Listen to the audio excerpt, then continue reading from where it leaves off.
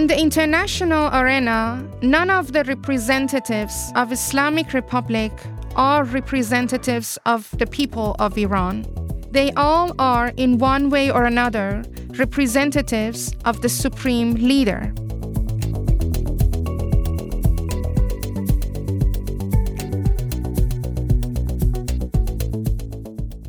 Hello, this is Somaye Dehban, a devoted Dutchified Iranian whose life is quite interwoven with politics. I'm the creator and host of Your Native Analyst, a podcast for anyone who has ever wondered what is really going on in Iran and the Middle East, and how on earth does that affect us in Europe and the Netherlands. Join me every second Tuesday of the month to hear about the reality of life in that part of the world. Now, let's unveil this episode of Your Native Analyst.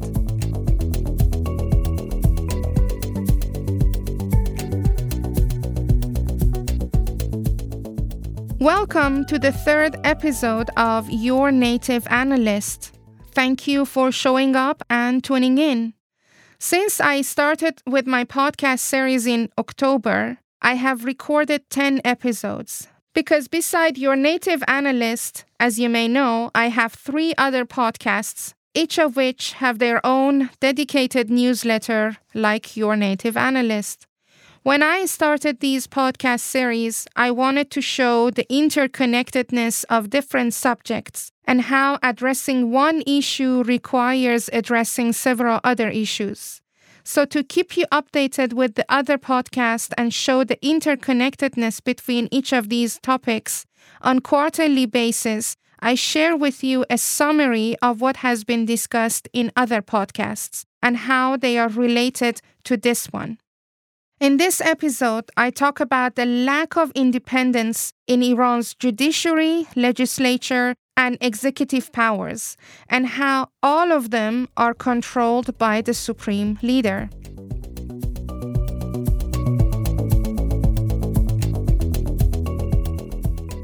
In the previous episode, we talked about Iran's political system and how it is a complex combination of various different political systems, from democracy to theocracy to republic to competitive authoritarian.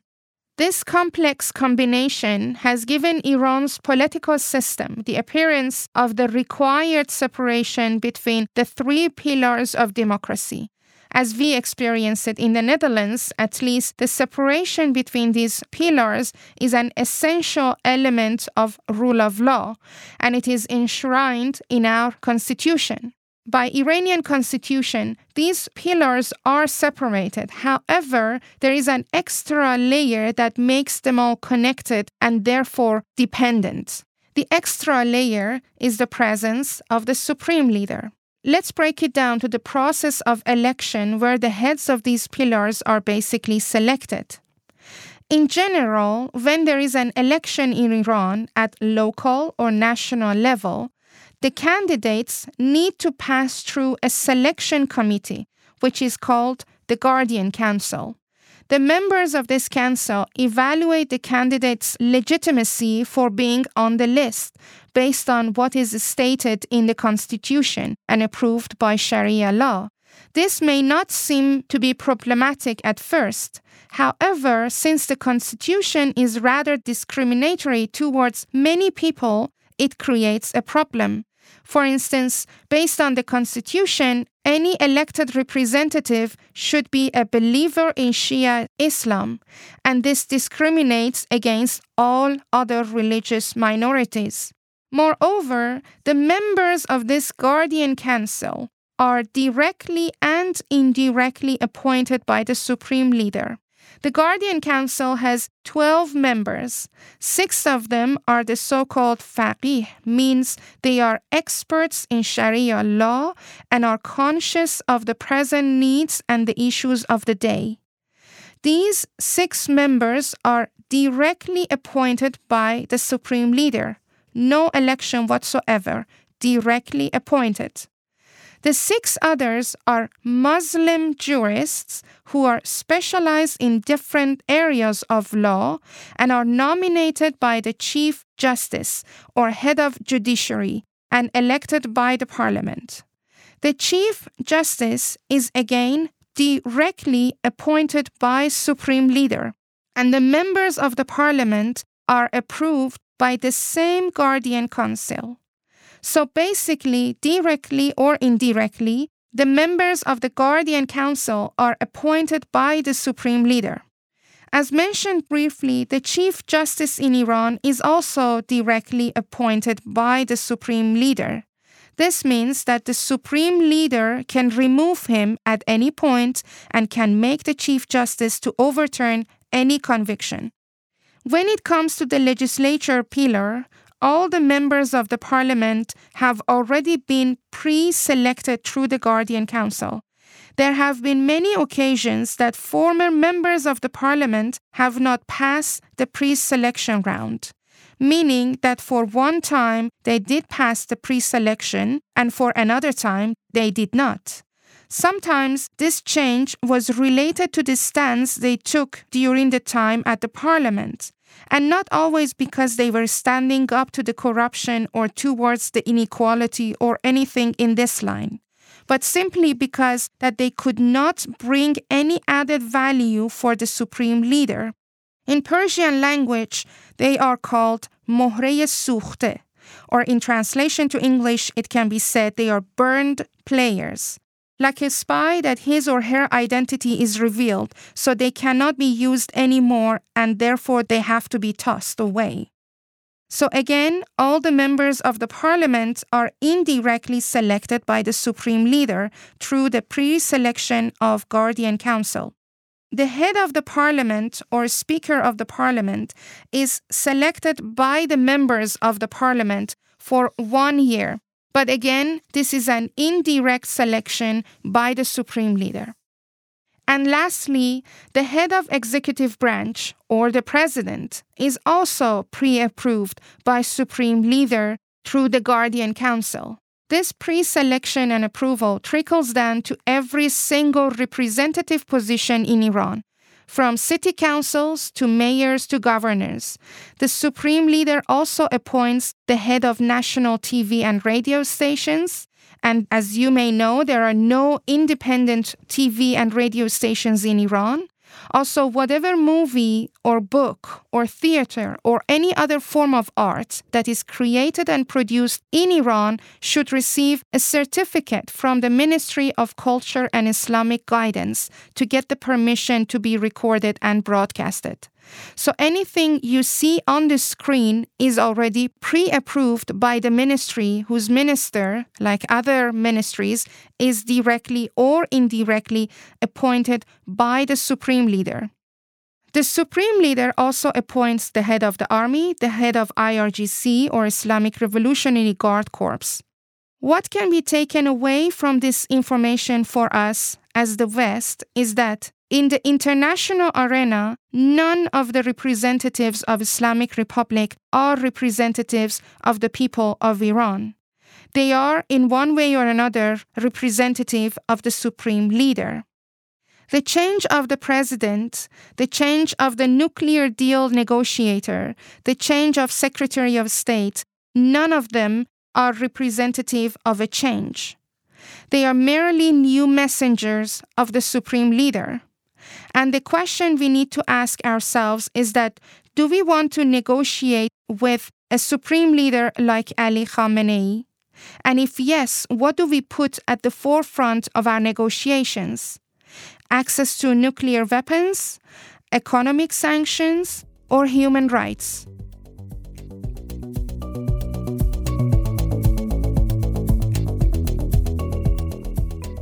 Now that we talked about the lack of independence of the 3 pillars of democracy in Iran and how every representative of Iran is in essence only representative of the Supreme Leader, let's talk about the topics that I presented in my 3 other podcasts.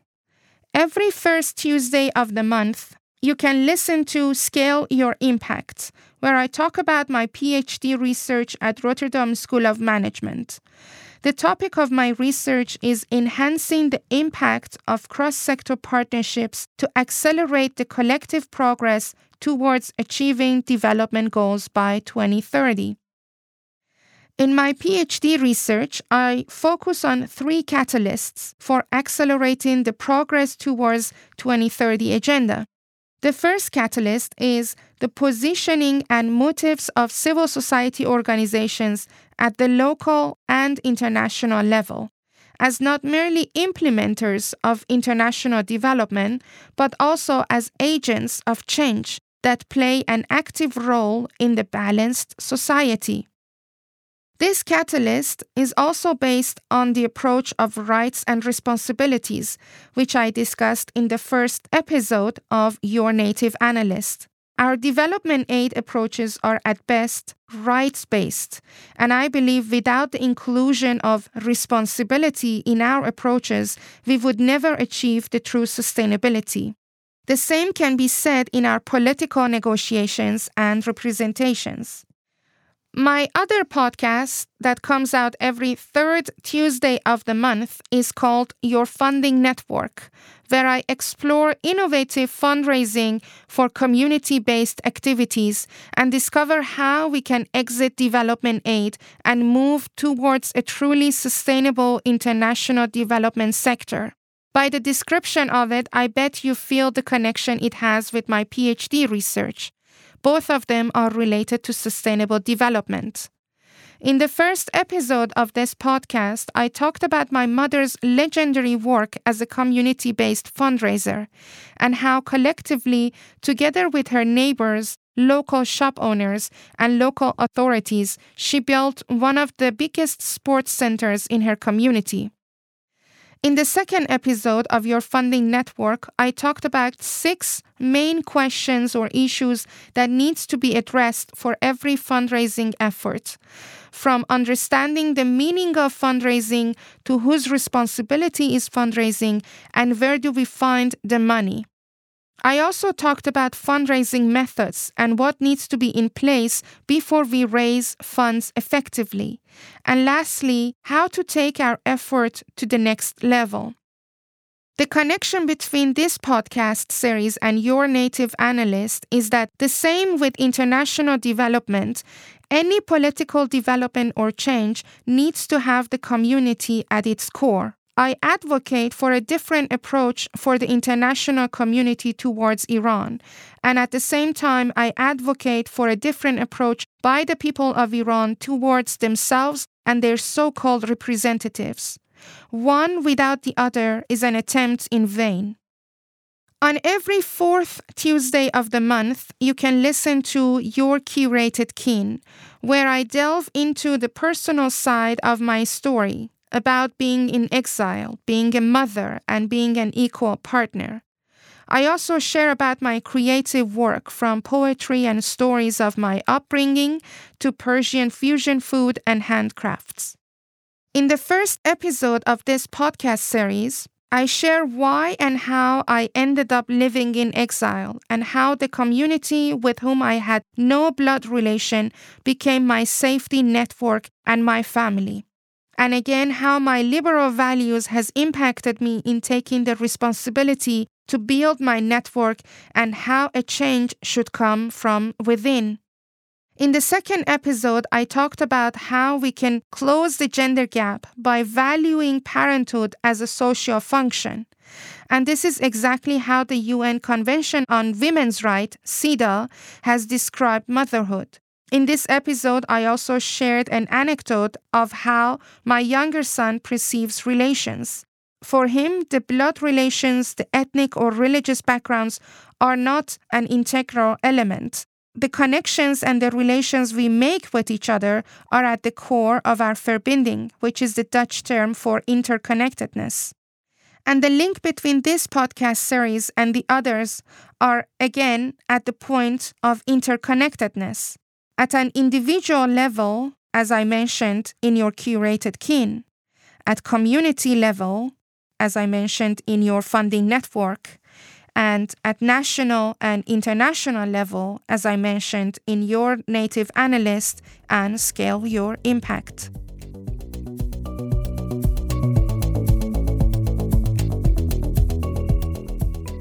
This was the last episode of Your Native Analyst in 2021.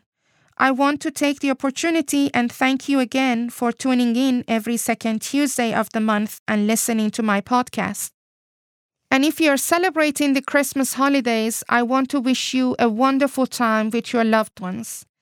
And if 1st of January is the beginning of your new year, I want to say Happy New Year.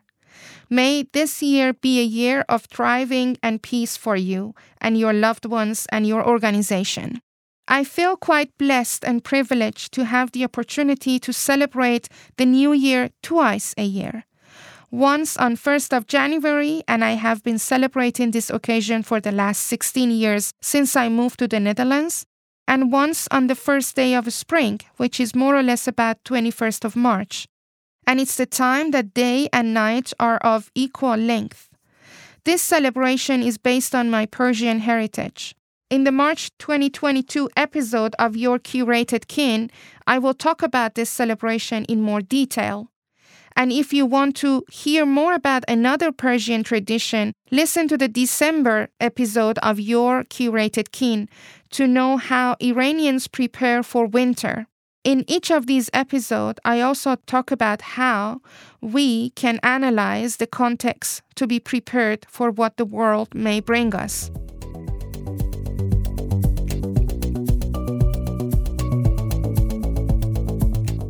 What was the unveiling moment of this episode for you? Did you hear about something that impacted your view on the reality of life in that part of the world and how it impacts us on this side of the world? I hope you gained a deeper insight into the complexity of politics and how it affects us regardless of our regions. Want to hear more? Sign up for my thematic newsletters to get notified about each episode and more. You can do this by going to my website, somayedehban.com/newsletters. Until the next unveiling, Bedrood.